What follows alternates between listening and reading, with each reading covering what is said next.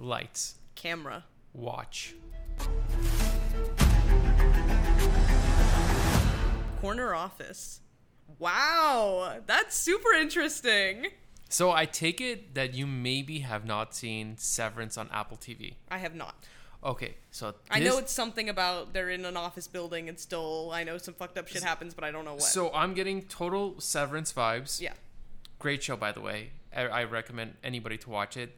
It reminds me of Severance and Office Space.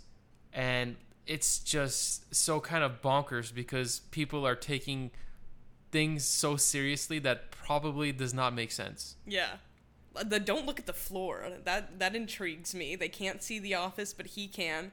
Is it like mental experiments? Is it like I don't know. Are they all clowning him? I just think he's lost his mind and kind of. Have you seen Fight Club? Yes. So this kind of gives me like Fight Club vibes where it's like he's seeing this entire world, everyone's playing this kind of role in his mind where probably no one's thinking too much into it.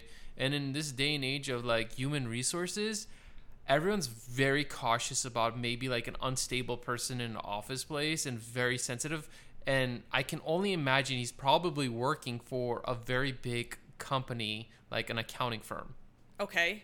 I feel like it's definitely something more interesting than an accounting firm. Okay. Because he said something about, like, was I one of the intended victims?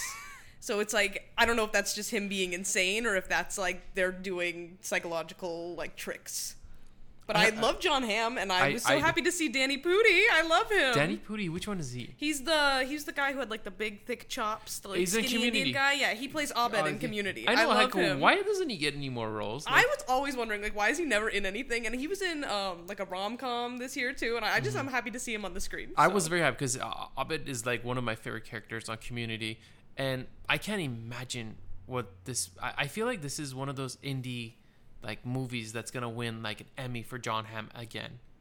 That would be awesome. Well, he's already an Emmy winner. It's just interesting when you watch Emmy's those. TV though. I know, but it's interesting when you see like when they always put Emmy winner, or Oscar nominated. It's just sort of like these check marks off people. It's like on their resume. Oh yeah, that's a big deal if they get it, and it will surpass you for forever because all the people want to be like, oh, you don't know this person? Well, he was nominated, so you should know this person.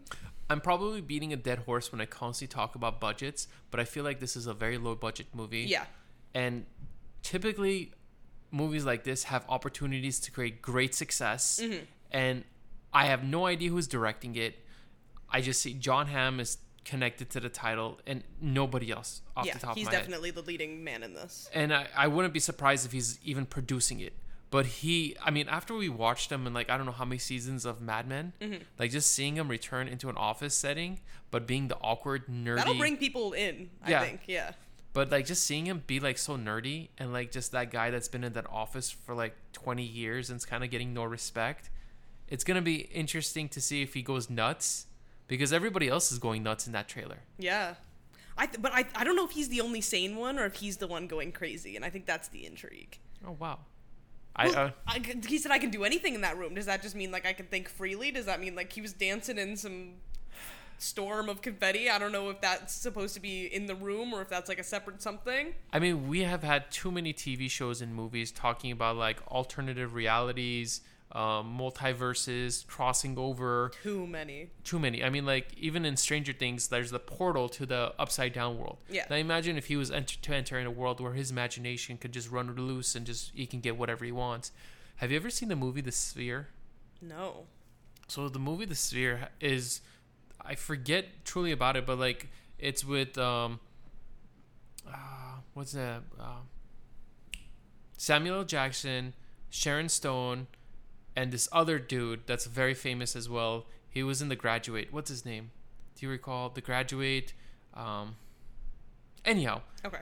They go into this alien sphere comes around, and all of a sudden when they go to the room and they see the sphere, it like has this weird effect on it. Everyone randomly tries to go into the sphere on their own, and they go inside the sphere, and it just totally changes their perception on life.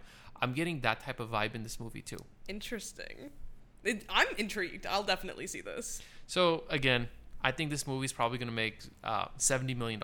That feels about right. Maybe with the John Hamm lead, it can hit like 90. Mm-hmm. I wonder what the budget is. I can't Probably even. really low. It has to be really low. I guarantee he's probably like the main expense, or if he just took a paycheck cut and got like producer rights and like some, from whatever the kickbacks. I don't want to use the word kickbacks, but like some royalties from it. But definitely thumbs up. I just want to see like different performances from people. Yeah, thumbs up for me too. That looks great. Well, that's Corner Office.